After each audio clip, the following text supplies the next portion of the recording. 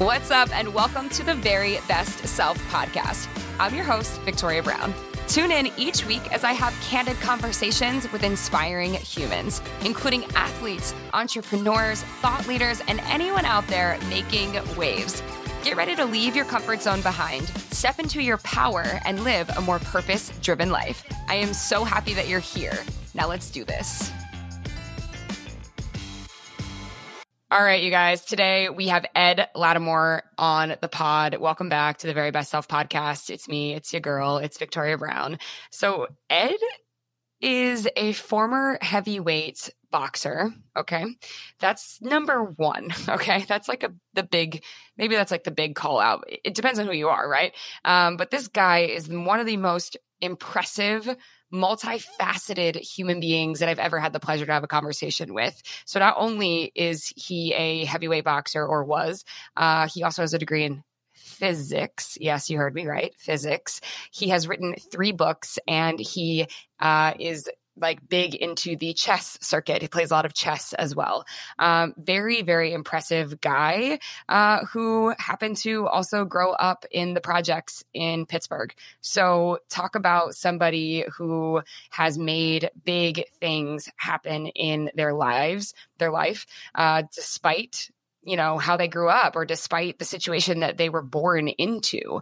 And I think it's a powerful episode because there are so many people in the world, and maybe it's you listening right now, who feel like they're kind of stuck and they want to do the next thing, or they're not sure which way to go or what to do next. But it is an inspiring story to hear someone who was raised and grew up in such extreme conditions to completely find their way out and make so much of themselves and just accomplish so much, right? He was not someone who was born into privilege. And, there's a conversation that we have in the episode about how, he wasn't born with a silver spoon in his mouth, or even just like a regular spoon, right? And so he worked really hard to make everything happen that he did. And he's like the king of getting unstuck, if you ask me. And I know I say this almost every episode, but to be completely, utterly honest, I was beside myself excited to just get on here and chat with him and like get to know who he is as a person, and to share his story with anybody out there who feels like they're stuck. Because this guy is the king of getting unstuck and creating different lives for himself within the same life. And I think that's pretty neat and pretty cool. And I hope you enjoy it. So here we go. All right. We've got Ed Latimore here. And I mean, Ed, I told you pre-show, I'm really hype about this episode. I'm excited about this episode. Just the research that I've done about who you are as a human being, like you inspire me, you impress me. And I'm super pumped to have this conversation and to have you on the pod today. So thanks for being here.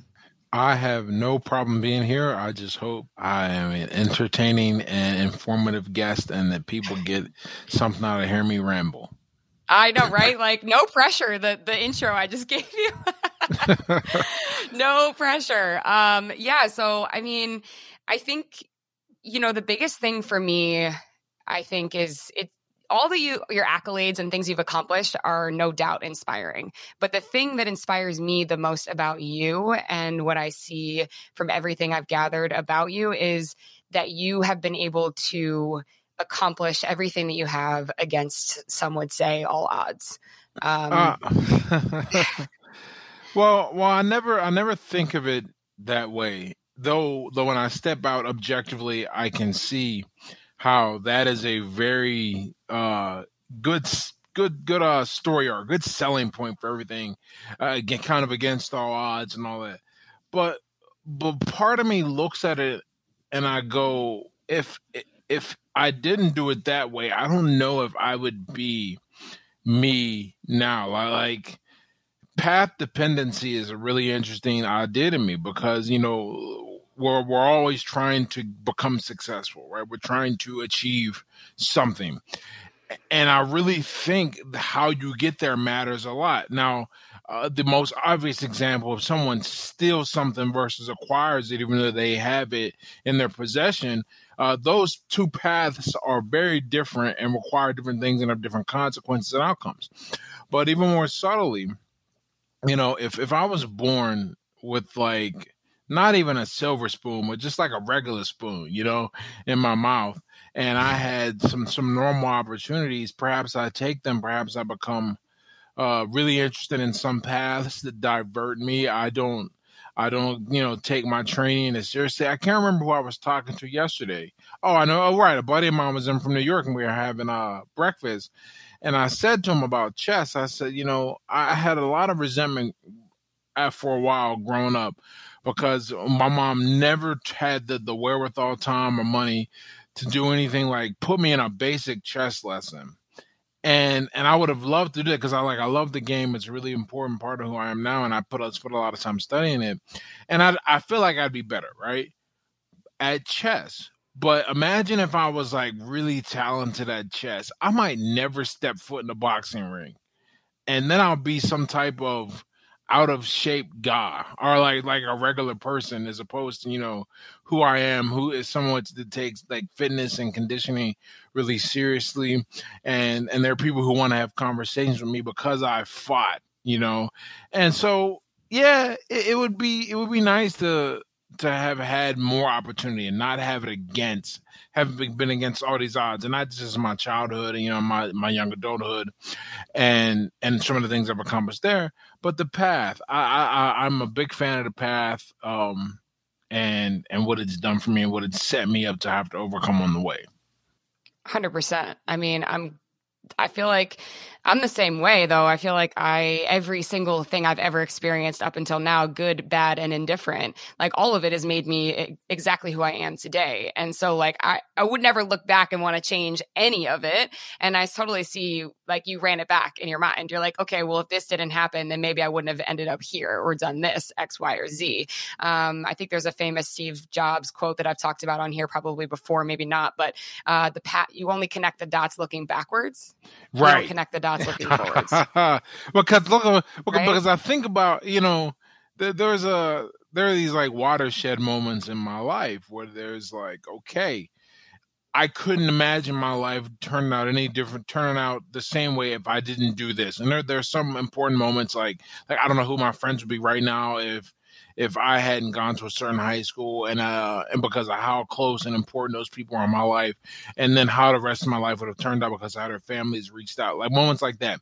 One of the really important ones for me was the decision to get sober, and I do this at 28, and I just remember trying my best to connect the dots forward, but you can't. But all I remember thinking is going, okay, I know that one day, God willing, I'm going to be 33. 5 years are going to pass. Am I going to pass with a better position in life or a worse position? And that leads to some changes. But when I make those changes, I'm really just stopping where I'm at now. Like I'm trying to leave that. And I have a rough idea of where I'm going to end up. And I hope it is a lot better than where I am now. But we don't know. Where we don't know, and so we do try to connect. But it's only when I look backwards and I go, man, it's a good thing I did that because goodness, life is really awesome now, and no one ever has to worry about me being a drunk fool or something like that. And I can look back. It's funny. I'll never forget there was this moment. This is when I was like, I knew I made the right decision, and it was like this whole connecting of dots. The first time I went to Canada, I actually drove to Canada from my town. You're from the Northeast, so these distances might be easier for you to reference than the average person. I drove from Pittsburgh, PA to Quebec City, Quebec, which is 2 hours north of Montreal. That was a 14-hour trip. It's a beautiful trip. I don't recommend anyone do it. I'm never going to do it again because I don't have to, but it's a beautiful trip. But there's the moment when you enter the border or cross the border to enter into Canada, and then you have to show your passport, all that good stuff. And I show him my passport, and he looks at it, he scans it, and he goes, all right, enjoy Canada, have a good day. And I remember I was like, wow, if I had maybe continued on the path I was going, perhaps I'd do something where they're not letting me into Canada, because you can't enter Canada if you've got what they consider a felony. And in Canada, DUI is a felony. It's certainly something I would have put myself at risk for. And it's only in certain moments you can just go, wow, okay, I did the right thing, right? But but you hope it's always the right thing, and you're never sure, and you connect the dots backwards and go, okay, life is good because I stopped X, Y, or Z, or started X, Y, and Z. Yeah, I totally feel that. It's like you have these defining moments where you're like, oh, I'm here and I get to do this because of the former me made this decision and this choice that brought me to this place. And so I want to get to like start at the beginning of your story, and kind of talk about, what we led up to, right? I want to talk about that, but I also want to touch on, before we get to the beginning of your story, I want to touch on, the time that's going to pass, because this is something that I share with my writers and people, on the internet or what have you. A lot of times that the time is always going to pass anyway. And people are always going to have opinions. People are going to have something to say, whether you do something or whether you don't do something. And the time is going to pass no matter what. So what are we waiting on? Who are we waiting on to step into our power or our best selves or our next level, or like whatever it is, like the change that we want to make or the change that we want to be? Like what are we waiting on? You know what I'm saying? Like, I always say that, and I think it's a super powerful thought. Yeah, there's a lot that goes into it, but a lot of us are afraid of not meeting an expectation. And that expectation, unfortunately, is or afraid of meeting the expectation and not. Oh, that's the other one too. Yeah, you climb so high, and you're like, well, you got to do what you got to do to stay up here, otherwise that fall is going to be brutal. I never really believed in the fear of success. I still don't, but I certainly believe in the fear of responsibility, and success tends to come with that. So I think there is a big component of not wanting to live up to what you become or what you appear to be. Okay. And we also, there was a meme I posted the other day, and it was somebody yelling, somebody clapping, and it's somebody right below with their ears closed, and then superimposed over it was like my Facebook post yelling, my internet friends clapping, and then people I went to high school with and close friends, they were the ones closing their ears. And I immediately thought of the quote from the Bible, no man's a prophet in his own town. A lot, you're never going to be, I think I'm one of the coolest people I know, and I know I'm one of the coolest people that most people know. I know this objectively and subjectively, and there are still people. It's crazy. There are still people from who grew up and knew me from my childhood and from, we'll call them the dark years that I'm sure we'll get into. And it's hard for them to see this version, because this version is not the version they were comfortable with. A lot of people don't want to disrupt that status hierarchy. And once they do it though, man, you're going to lose a lot of people who were only cool with you when there was a certain pecking order, or they could look at you a certain way. When you change that, but I think that's human nature for in both directions. You lose friends too when you lose a lot of stuff or change your status or do something dumb. Yeah, I mean, and now we're going all over the map with your story here, but because every time you say something, I'm like, I have something to respond to. But to jump ahead again, I know that at a certain point, when you turned pro in boxing, you're represented by Rock Nation and Jay-Z. And so one of my favorite ever Jay-Z interviews, and I watch it I've watched it so many times because I'm so obsessed with it, is like, he said, people look at you like you changed. And you say, like, I'm doing all this for a reason. Of course I changed. Yeah. Like, I'm supposed to change. We're not supposed to stay the same. Like, when people look at you like you changed, like, yeah, that was the point. And it bugs the heck, because you got to remember something. Almost every non-intrinsic, well, even intrinsic, most things are normally distributed, right? Which means there's the majority in the middle, fewer out, and even fewer in the outlying ranges. Okay.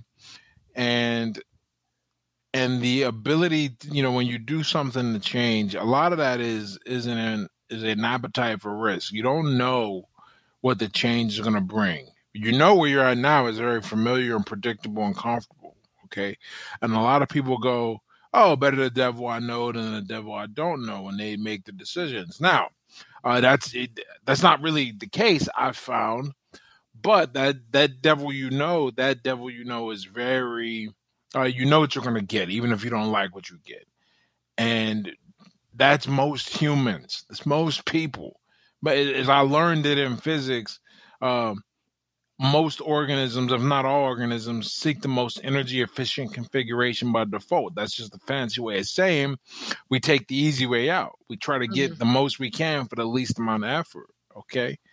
When you change, you flipping out on its head. If I grow up around, if I spend, in my example, I spend most of my 20s hanging out with people and drinking, being a fool, wasting a lot of time. And I wake up one day and I go, this cannot persist. Now, I'm fortunate. My good friends, the ones that I was talking about from high school, they were like, go for it. Because we got a bond that transcends us drinking. But there were a lot of people who, not at first, because I'm not serious. I'm just going to fall off, go back and be serious. Around year 2, it was amazing how many people fell off from my life, who I had known or I got to know around that time drinking, because I think around year 2 it's pretty serious. I'm not going back there. And not only am I not going back there, but look at how my life has gone now. Look at what your life has done. You got to reconcile how this is not, this decision is bad, and you got to look at me. And they don't think it's bad in the sense that it's bad for my life. They think it's bad in the sense that it highlights inactivity and progress in theirs. All right. So you get to see this and deal with this, and that bugs a lot of people. That I always tell people, man, if you wanna lose friends quickly, just upset the social hierarchy. People who became friends with you when you were drinking all the time, for example, even if they're not your drinking buddies, they befriended you when you were in a position of vulnerability and coping with trauma. So when you're not doing that anymore, now they got to figure out a new way to relate to you. And many of them don't. In fact, many of them were drawn to you exactly because you were a wounded, like, duck that they could, like, feel good around. Right. And that goes for so many different things, right? Not just drinking. That's just like people choose to be in your life for, sometimes reasons that just suit them. About who you are. And so keeping that in frame always is important. So let's finally get to the beginning here. Cause you're such an impressive guy. And like I was saying, against some pretty extreme odds, you growing up in the projects. And I just want to talk a little bit about your youth and, how you think it made you who you are and some of the things that you went through and how you, pivoted. I put a tweet out the other day in response to somebody. They were talking about how stress and trauma when you're younger can manifest itself in your physical health when you get older. And I don't know how much I buy into that directly, but there is an idea I read that this is where the story is going. It's going somewhere, I swear. I read this story that when you're exposed to trauma, to particularly traumatic events, before a certain age, it like resets your entire way of dealing with the world, and it pushes it to the extreme. You either become extremely neurotic, or like you become like psychopathically calm, and there's not really a middle ground because they're both coping mechanisms for a bunch of the nonsense that you dealt with. So growing up, that got me thinking when I saw that quote. Before I was, in fact, how old was I? I know how old my sister was. So I was like 4, not even. I saw a kid get killed, like run over straight up from I think they were running from the cops, driving away. And the reason why I didn't die is because my mom like drilled in me, don't cross the street without me. So I didn't do it, even though the Good Time Charlie ice cream truck was over there. That's what he was crossing to go to. Right.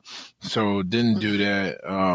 You see that. And then, there's always the physical abuse at home, not just, and then it was from both sides, from my mom and from this guy that was living with us when we were younger. It's crazy there.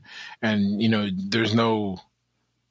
think there's like a reprieve. You go to school and you're dealing with the same kind of stuff from other kids who's dealing with the same kind of stuff at home, but they take out the violence on you. So there's always this this violence. I never got used to this idea of a safe space in my life. I had to figure out how to make my own safe calm, how to cope with all this, whether it be physical, and most of it was physical. It was a lot of kids fighting and come home, you get your ass kicked at home too. Didn't matter. And then in the neighborhood, because nothing just stayed at school, because we all lived in the same neighborhood, you're dealing with that. Then there's the emotional turmoil that goes with that, because, kids are still creative with their bullying, man. There were a couple times my coach shows up on a toilet or something like that in the middle of the cold, teasing in general. And then my mom was a very, my mom is probably, like I said, you go either way, the extreme.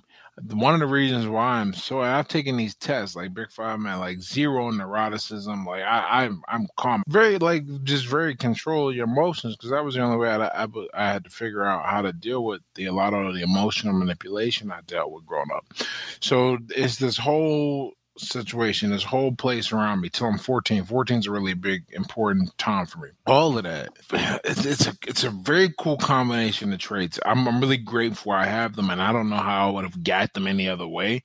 Right, when we were talking about the path kind of dependence, I don't know how I get them, but it made me very deliberate and very I couldn't ever lose control of my emotions. So that's something I have to this day, a general dismissiveness, and then when something roused me up, still having my head about me. Like when people tell me they got so angry they lost control, I can't relate. I don't even know what that's like, right, to get that, to just lose control of your emotions. Like maybe when I was younger, I did at one point, but I don't know, because you pay such a high penalty for it, and that's the biggest benefit I get. And the more benefit, or if I had less of if I had weaker morals, it would be certainly a detriment, right? But that's what it did to me. Is it really made me stone cold in the face of things. I didn't worry. I didn't turn into that guy. A lot of people do. No, I turned into a guy that I couldn't show weakness, and I couldn't show that things bothered me. And so things stopped bothering me, and I stopped feeling weak. And in this regard, I started feeling strong emotionally, learning how to withdraw inside, because I'm not naturally extrovert or introverted. I learned how to be. Right. But I feel most comfortable talking and being extrovert. As you can tell from just our interaction. That's where I'm, and anyone that's spent time around me now as an adult knows, probably wouldn't describe me as an outright extrovert, but definitely not an introvert, and these are things that I learned to cope. So a bunch of coping mechanisms that ended up being really good for me. Yeah, I mean, I feel that. So you had the two paths. It's like either you stay calm or you're the type of person that lashes out, and you chose your path. But it sounds like there's a difference in, some people would call that bottling up your emotions, right? But it doesn't sound like it's that for you. It sounds like there's it's a stillness within the chaos. Okay, and so you have this ability to go within. Bottling up the emotions, I got to figure out how, because we struggle with these things. No human is perfect. I'll tell you this. When I hear news stories about people feeling a certain way, the whole idea of safe spaces, things like that, and people worrying about pronouns or whatever, my first instinct is to be man up. That's my first instinct. But I've learned to temper that as I get older and grow, and I try to understand my fellow human, because I 100% believe people are the most important thing. And and my energy, where it takes effort for me, is to go, okay, let me understand this perspective, because to me is you just do what you got to do. Right. That's other thing that came out of that attitude. I stopped paying attention to my feelings when it came to what had to be done. I always say this, actually. Just survive. Yeah, just survive. I always say, the difficulty of a task is irrelevant if you got to do it. And that's how I think. I understand that not everyone is like me, and it's probably a good thing they aren't. So I've struggled to work with that. Do I feel like I bottle up emotions? I've learned that that's not the best way to do things, and you know what where this comes from too. I've I've learned that if I bottle up, it won't change, and I'm practical above all things, very pragmatic. You'll see when we start talking about well, we start talking about it now. When I turned 14, I ended up going to a different school in a different part of town, in a different socioeconomic bracket. I mean, it was very different. It was like the first time I'd seen a two-parent household, things like that. I was like, wow, man, people like do this. This And is this is cool. where everything changed. This is where a lot of began things to change. change. Like a lot of things change. Like for example, I don't have any friends from before the age of 14. There's just not.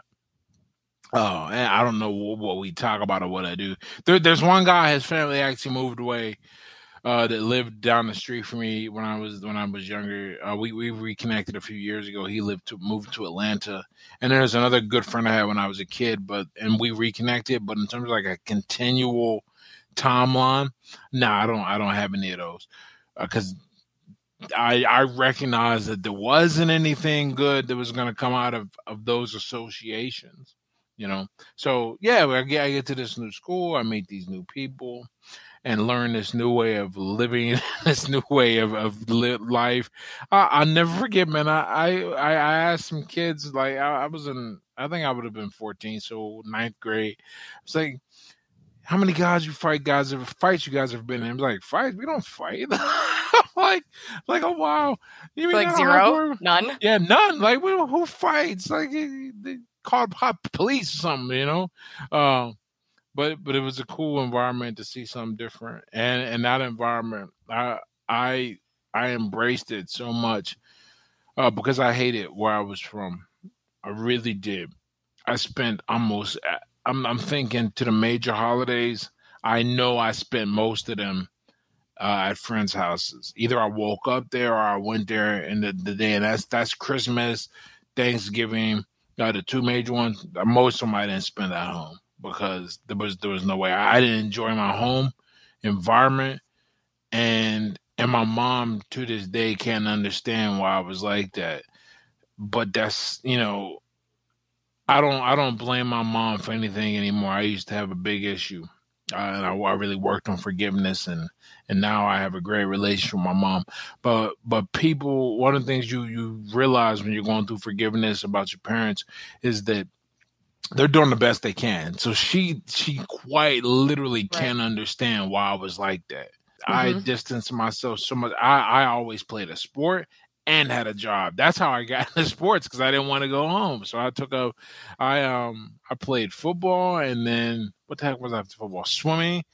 Sports made me, I feel like, into who I am, for sure. Oh, I played year-round sports in high school. Absolutely, because what it does, one of the cool things it does, is that it keeps you from doing other stuff. Exactly. My kids when I have kids, like, they're going to be year-round sports, period. Like, you don't get free time after school to do what with? Like, no, you're going to practice. That's where you're going. That's where you're going to be. Everything I did. Not only did I do sports, I was all year round, football, track, and swimming. I had a job because I needed a job. There was no way I could live without working. We were poor as hell, and I needed money. And what the hell else did I do? Oh, musicals. I didn't sing. I was part of the crew, so that was great. I go, and that was so another you way moved to across town, and you jumped. I didn't even. All Here's the the crazy part. I didn't even move across town. I still live where I live. I took a bus. I lived in a place called Northview Heights, and that was my project. And it was like the last neighborhood before you left the city limits on the north edge of the city. My high school was Shenley High School. That's also where Andy Warhol went. And it was all the way across town. I had to take 2 buses and cross the river. That's like the big deal in Pittsburgh when you cross the river, right? So I crossed the river. I think I crossed 2. I know I crossed 1 for sure. And that took about an hour to get to school and back. So I was traveling about an hour, about 2 hours a day. And that meant when I got out of school, went to practice, no matter what, I was getting home an hour later from whenever I started my hike. This is how it went. But that one of the cool things that happened is I ended up with some good friends, and whenever I went to their home, they always drove me home afterwards. And driving, it was like 15 minutes. Their parents drove me home. And I'm so grateful for that. Every now and then on Facebook, I'll just randomly message them and I go, I thank you for like making sure I I didn't have to deal with a lot of stuff, man, because they really embraced me like I was their own, and they didn't have to. It was very different. I was very much like it's like a stray dog. Like the dog is not. It was like a stray dog that had like a halfway decent owner, not like an owner to beat the shit out of him or something and turn him into a killer, but like one that like neglected him and like left him in like dark closets, and he had to warm up, and they civilized me, in many ways. But I got exposed to a lot of cool things, I never. One of my good friends' his family's I think they're conservative Jewish, not Orthodox. So I spent a lot of time learning about Judaism, and I can read Hebrew, and I had a job at a synagogue, and I'm trying to remember. Went to like a Seder. Didn't even know what that was before I went to high school, and saw a bat and a bar mitzvah, and it really was a thing that I got exposed to so much different stuff in that exposure. It wasn't a lot, but it was enough. It was enough, and I'm grateful for that. So my life, like, it seems, if you're like telling the story linearly, it's like this guy got out the hood when he was 14. Not a chance. I just spent all of my time away. I mean, like all of it. The few times friends came up, one time a buddy came up, he got robbed, which totally killed him ever coming back again. On the bus, this little kid, man, and not even a little. Well, he was a little kid. I mean, he was like 15 at that point. So there's a lot in that part of the life. But the biggest lesson, man, is just people make a difference in my life. I'm really grateful because I could have been real lonely there because I was the only one from that neighborhood, the only one from that side of town, the only one that had to travel that far. I could have been real lonely there, and I didn't. I found some good friends, and their families embraced me, and it really made a big difference in my life. Wow. Yeah, removing yourself from a situation and putting yourself in a brand new environment at any age, having the strength to do that and conviction to do that is like, it makes a difference in your trajectory. It makes a difference in who you become. And I think also, like, yeah, you were 14 years old, but like, that's a lesson for anybody out there who's listening. Like, it's like, we are the company we keep. And like, that's the age old phrase, right? It's age old adage, but it's like, it's the truth. Like, you are the sum of the 5 people that you spend the most amount of time with. So like, take a look at your 5 people and then ask yourself, like, are these 5 people like adding value to my life? Are these 5 people, moving in a direction that I want to go in as well? And like, are they holding me back, or are they like linking arms with me and like understand my vision and where I'm trying to go and what I'm trying to do? But yeah, it's like really the power of who we surround ourselves with, for sure. Very much so. To the point where, like, if you can't find good people around you, you're better off with no one. No company's better than negative company. I agree with that. And there's 7 billion people in the world. So like, there's no excuse for it. We have to develop that mindset. Like, there's no excuse. Being single was one of the hardest periods of my life before I met my boyfriend now, but it was, and we met in person. All right. Congratulations. I did it. I know. Thanks. Yeah. But just talking about identities, I want to get back to that. 'Cause the thing is, like, I was somebody, and I talked about this on my show here a couple times, so people who listen know this about me, but not a lot of people out there know. I don't talk about it too much, but it was a part of my life. Like, for 6.5 years, I worked at Hooters, right? And I traveled all over the world. I was like on the cover of the magazine. I was in like Miss January in the calendar. I did I was like, it was my whole entire world. It was like, it wrapped up all encompassing at that point in my life, like everything that I was. And, when that job, like after 6.5 years, when I no longer worked there, like I realized like how heavily I had drank the Kool-Aid. I realized, like, when I stepped beyond it, I was like, wow, I'm actually so much more than this. Like, and I'll never like regret those years of my life because they made me totally who I am. I'm so much more confident. I was, actually, I shouldn't say I'm more confident. I was always a confident kid. Like, I always had that for some reason. And so a lot of people in high school were not particularly nice to me, I feel like, because I was confident, and I didn't get that at the time. But the confidence, when a lot of kids don't have that in high school, and I think it was the sports and all of that. But what I'm getting at is that, when I worked there, it really gave me the opportunity to be like, it's okay to be who I am. And I will forever be grateful for that. And so that was 6.5 years. But then when I came in out of it, and I had like, I kind of fell into like a little bit of a depression for the first time in my life, because it was my identity. It was who I was. It was ingrained in my DNA. And I was like, well, who am I without this?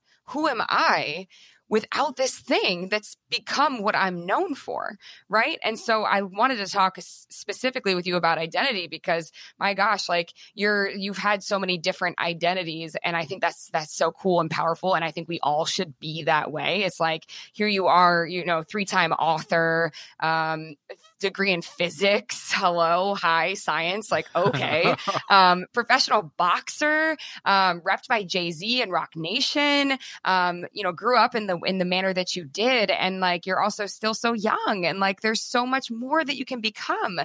And I'm inspired by that, because it's like, for me, it was like, okay, I had to figure out, I had to pivot. I was like, okay, what am I going to do next? How am I going to figure this out? And it took me some time. But I did, obviously, I figured it out, and, I've been working at SoulCycle for some time now. But if you go on my Instagram now, you're not only going to see SoulCycle photos, because that's not all I am. Like, if I were not to work at SoulCycle tomorrow, like, I would like to believe that the people who follow me for something bigger, something greater. And it's the message I put out in the world, and how I try to inspire people. But SoulCycle is it's not all of what Victoria Brown is, right? And so, to go into like, when you were boxing, and at a certain point, like there's a shelf life, right, to becoming a professional boxer or being a professional boxer, right? And so at a certain point, you pivoted out of that. And I just want to talk about, for anybody listening, how to change identities, how to change forms, and be okay with that, and not be okay with it, but celebrate it. Sorry, that was super long-winded. No, that's okay, man. I'm the king of the long-winded answers, man. So I think about this. You're not the first person to ask this question in some form or the other, and each time I think, and I add a little more to it, and I kind of get a more nuanced approach. What I believe is the best way to, kind of go about changing identity, right, is really to think of yourself, is to form your identity based on internal desires, right, not external associations. For example, I never looked at myself as a boxer or fighter. It was actually weird. I mean, eventually one day I was like, okay, this is like what I do, because it's easier to describe myself that way to people. But in general, I'm just challenging myself. Okay. So I'm challenging myself and fighting, and I'm going to go as far as I can with it. And that's where we went. It's kind of the same idea behind my degree. There are a lot of easier things to study than physics. Like, depending on who you ask, I'm not just tooting my own horn here. There's like research out there. It's probably one of the hardest things you can study. Pure, physics. And the goal was to get something that would open up my life and create options. And this aligned with my interest and that goal the most, because if I just wanted to get a degree, I could have went and got something, remarkably simple. And if I wanted to get something challenging, like a pure challenge, I could have become a computer engineer or something. But I was like, okay, this is really interesting to me, and it is challenging. And that's what like my life is about. That's what I'm really interested in. I'm like, I enjoy reading. That's why I'm big in the chess. I'm challenging myself and trying to develop. Big into foreign languages, I guess, right? Challenging myself, learning, seeing what I can do, seeing how I can develop, how can I push myself. That's why I'm still like today. I started this workout regimen today, or added this workout regimen where I'm trying to see how much space I can cover in 5 minutes, and so I had to go out to a running trail because the treadmill makes that extraordinarily difficult since it's based on rate, and so I'm trying to see can I get up to a mile in 5 minutes? That would be cool, right? And either way, just doing reps back and forth. Challenge, seeing what I can do. Don't let entropy win, right? That's the game. When you see yourself that way, when you see yourself as a person doing a thing, when you build your identity based on a set of internal metrics, then everything around you serves that, and it becomes very difficult to make one of those things your identity, because you never, you don't look at it as a thing to attach your identity to. I'm not a writer, right? Writing helps me think clearly. Writing helps me build a following, which allows me to do other things and live the lifestyle I want to live. But at the end of the day, it's still about learning for me, challenging, developing myself, and creating the option for the lifestyle I want. So that's what I always try and do. Okay, and everything that you see me stumble into serves that mission. So none of those other things, they aren't my identity. They never have been. Even when I was younger, I understood that when I played football, that playing football is just leading me to. It's funny. I remember thinking what do I got to do how much money I got to put in the bank to make $80,000 a year in interest? And that comes from me thinking the goal is freedom. How can I get myself free so I can study and do what I want to do and what's important to me and what's interesting? And that is what it comes down to. So to summarize all that succinctly, briefly, TLDR, don't make your identity anything outside of you, or don't make your identity based on anything external. Make it based on your goals, your interests, your desires, and then you'll see that all those external things that people usually make their identity, that just serves your purpose. That just serves your goal. Right. I love that. Do not make your identity anything external. Right. I love that so much. That's a powerful word right there. It is, because so many people, they're like, I'm successful when I achieve X or Y or Z. Like, no. It's such a backwards way of thinking. It's actually not the way to get there. It's not. The way to get to happiness or feeling successful or whatever, it's you reverse engineer your way into all of those things. And it's about finding love for who you are right now in this moment, and your gifts. Each and every one of us have gifts, and I say gifts with an S because we have more than one. Oh, for sure. That's a big one. You don't have to be super good at something either. People think they need to be this world-class world beater. No. There are, generally speaking, right? If you want to break down two ways to be an extraordinary person. Yeah, you can get an A in something, an A plus, and set the curve and be a top 3% performer in one thing and be a D in everything else. That is a way that works. That's not particularly appealing to me for lots of reasons, but that is a way there. The other way, you can be a B minus in everything or most things. There's still things you're gonna suck at, and things you'll just naturally have a higher predilection towards. But for the majority of things, you can be this B minus person that's really interesting, kind of well rounded, and a great general, and master a few skills. I really think everyone should be good at communication. And in the internet era where we're at today, it doesn't have to be writing. It used to have to be writing. But you should be able to take what's in your mind, galvanize it, get it to point in a direction, get it to serve a purpose, entertain, inform, persuade, inspire, and then put that out there and make sure that it does that most of the time. You can't control for every human that's going to receive your message, but you should be able to, do most of them. And that's important. But everything else after that is kind of in the air. You can become good at a lot of stuff. You can become Yeah, good at B many things. minus is still passing. Like, let's go. It not only is it passing, it is above average. It's above average.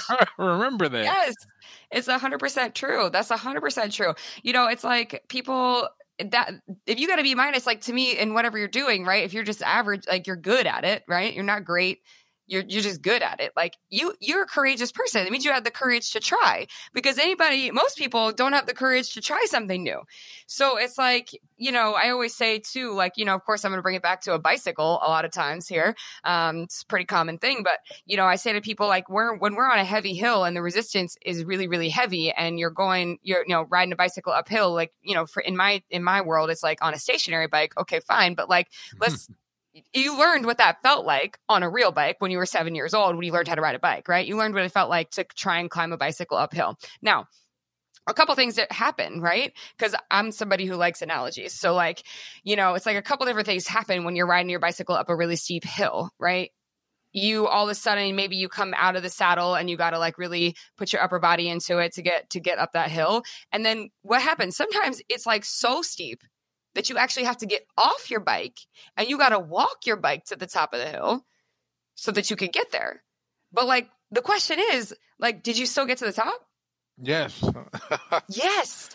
Or the answer is, you know, like, yes, you still made it to the top.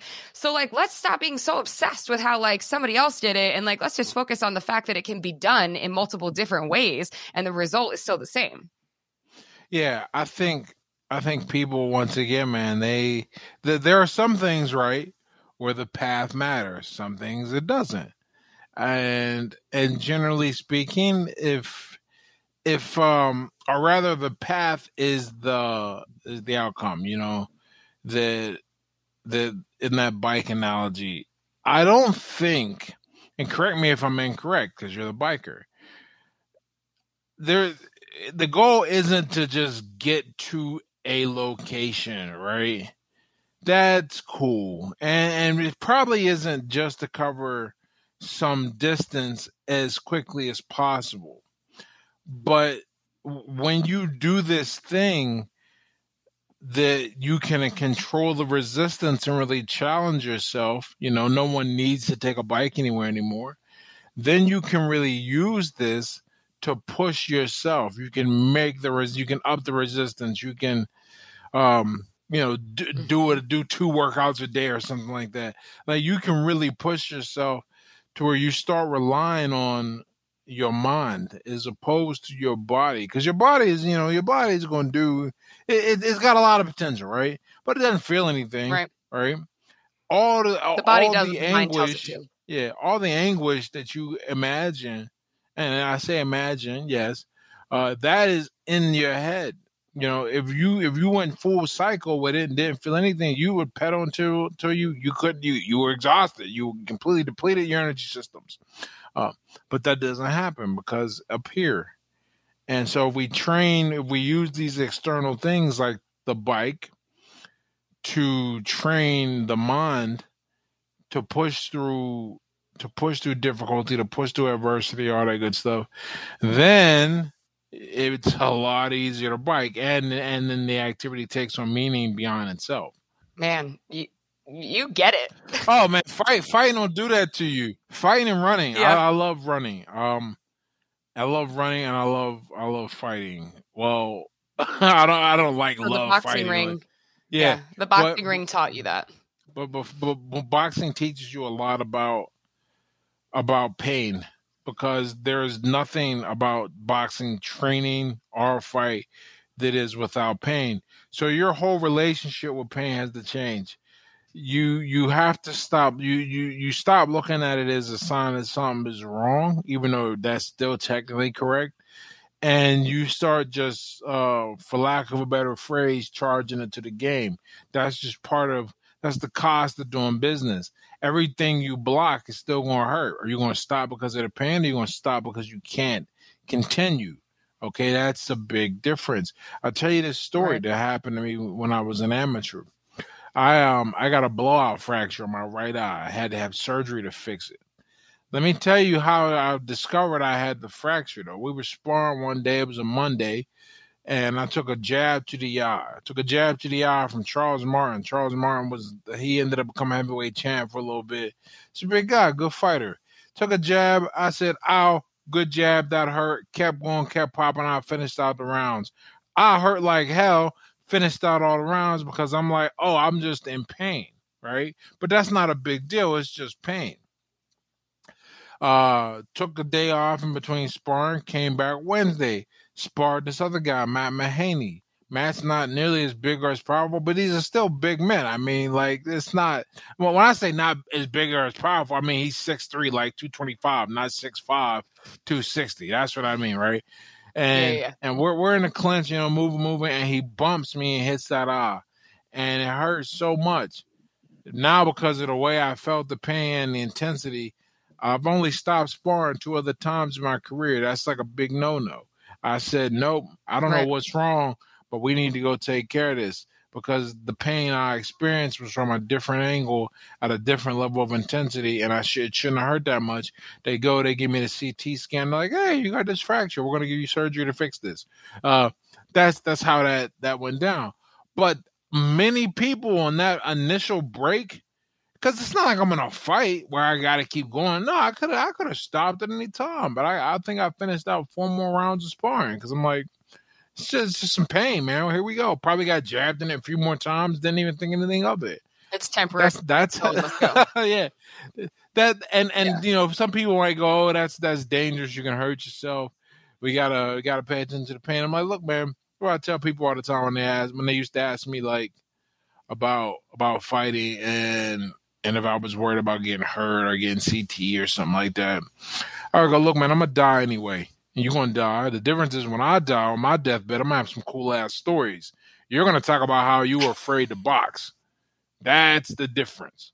And so when you remember that, this or pain afraid to try something, whatever it was. Yeah, this pain that we feel is kind of necessary. I think your life can't be enjoyable if you're not willing to hurt, and we can see that really simply when we look at working out, what it takes to transform your body.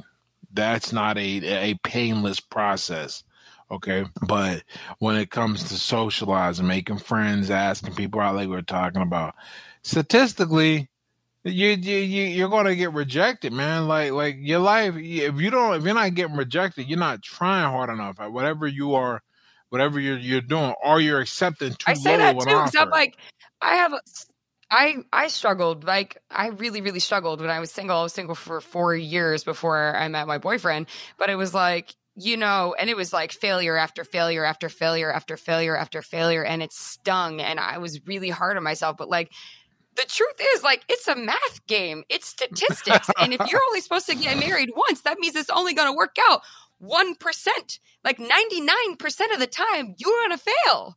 Like, that's math. Like, straight up. Do the math on it. So, like, I don't know. Like, to my single friends out there who are listening, like, you know, just definitely remember that. Like, you're going to fail 99% of the time. Like, straight up. Yeah, you know, and maybe not that often, but the point that you make is that this is not you don't get a bunch of them, and you can only enjoy one at a time, and you eventually will run out of time, and then there's the startup costs and all that.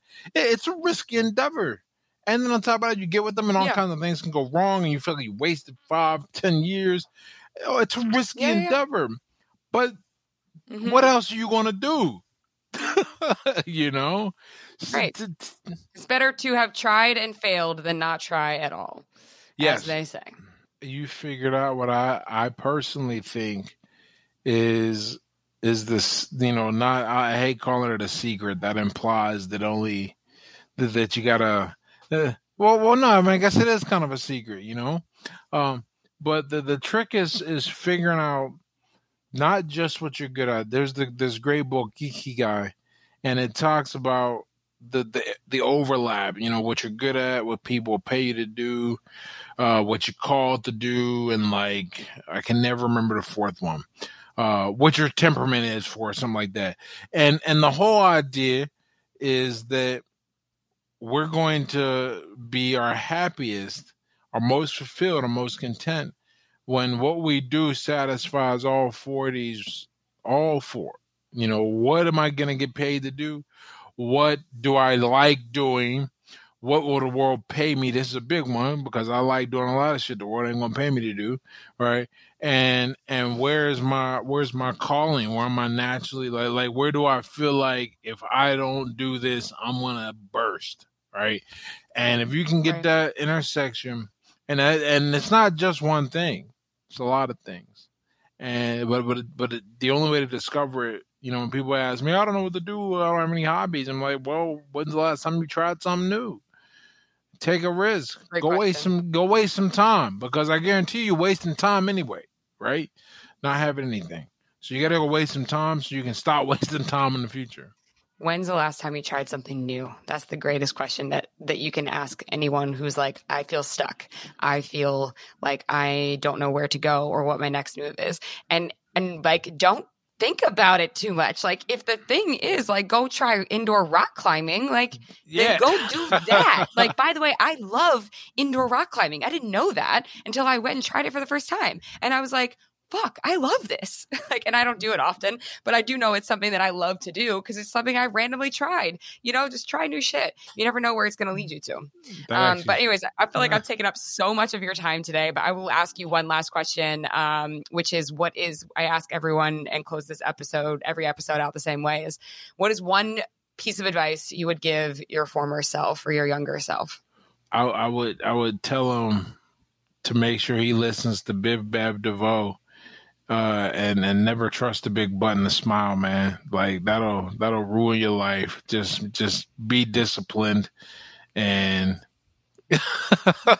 but because I love it. The only there aren't many times in my life where I have had normal experiences, and when I say normal, people talk about like losing emotional control or being depressed.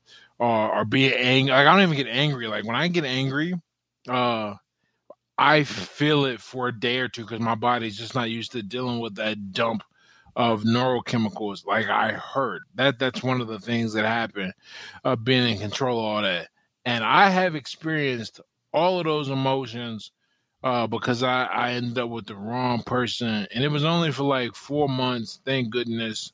It really, like, when I think about the length of time on my head, it feels longer, but it wasn't. I've gone on like 2 dates with people, and it was like, it feels like it was a lifetime, and it is something that emotionally affects me still to this day sometimes. So that's not weird. And it is life changing. It's one of the things where, like, I think about, okay, so I'm real happy how everything has turned out in my life regardless. But that's really that, and some of the way my life went from drinking. Those two things, I would have preferred to. Here's what I'll say: I don't have regrets, and I don't think anyone should have regrets. But you can be in love with where you became, because that's always the argument. That though I love my life turned out, no regrets. You can love how you got there, but hate the way you got there. Like, you can love that you're there, but you can love the destination, but hate the journey that took you there. And those 2 legs of the journey, if I could go back and not have traveled them, yeah, that'd be okay. But I understand that it's not possible, right? So those are my lessons.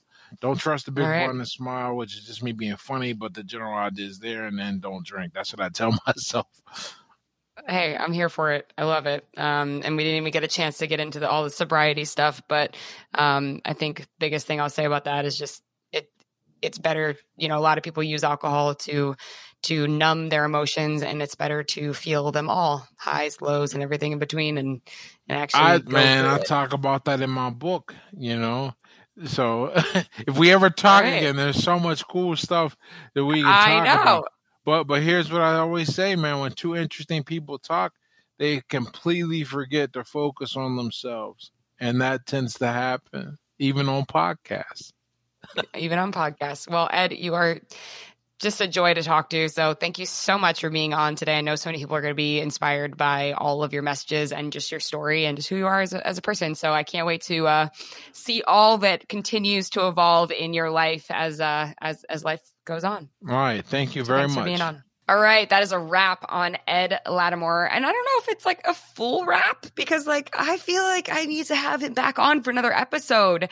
For sure one day. I want to dig deeper into so many other things that he does. But it was great to have him on the pod today. I hope you guys enjoyed it as much as I did. The conversation was super inspiring, and just know the biggest thing for me, the biggest takeaway, as I shared a little bit about my own personal story, is that like we don't have to become so wrapped up in our identities, right? It's like you don't have to be so wrapped up in what you do and allowing what you do to be who you are, right? Be who you are first, right? The things that make you tick, the characteristics that make you, you, right? Let's like dive into those things and lean into those things a little bit more and not hang our hat on what it is that we do for a living, because that identity can be changed and you can be so many different things in this lifetime. So just some food for thought. Thanks so much for listening. I appreciate you being here. I really, truly, from the bottom of my heart, appreciate you listening to these episodes, tuning in, and being here week after week, month after month. And it means a lot. So thanks for being a part of the VB squad, you guys. I am Victoria Brown. Follow me on Instagram at Victoria Brown. Follow us on the podcast handle at Very Best Self. You know the drill. 5-star review, please. And thank you. And if you have an extra moment, write something on there. Give us a little paragraph about what this podcast means to you and how it's affected you. I love to read those. So thanks so much for that. All right, guys, have the best day, and I will see you next week.